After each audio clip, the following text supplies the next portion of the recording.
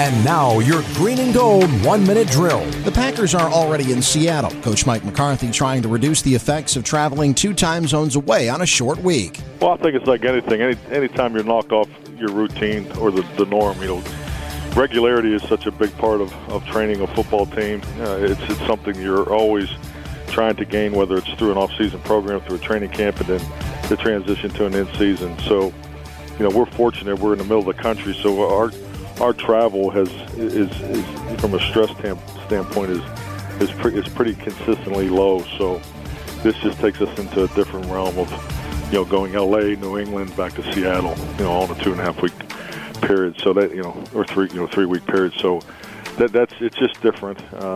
You prepare for it, and it's but some teams have to do that all the time. The teams have to go West Coast to East Coast, things like that. But it's just out of the norm for us. Mike McCarthy, a guest on Wisconsin's Morning News. The Packers and Seahawks will do battle on Thursday Night Football tomorrow night. Our coverage on WTMJ starts at 4 o'clock with opening drive.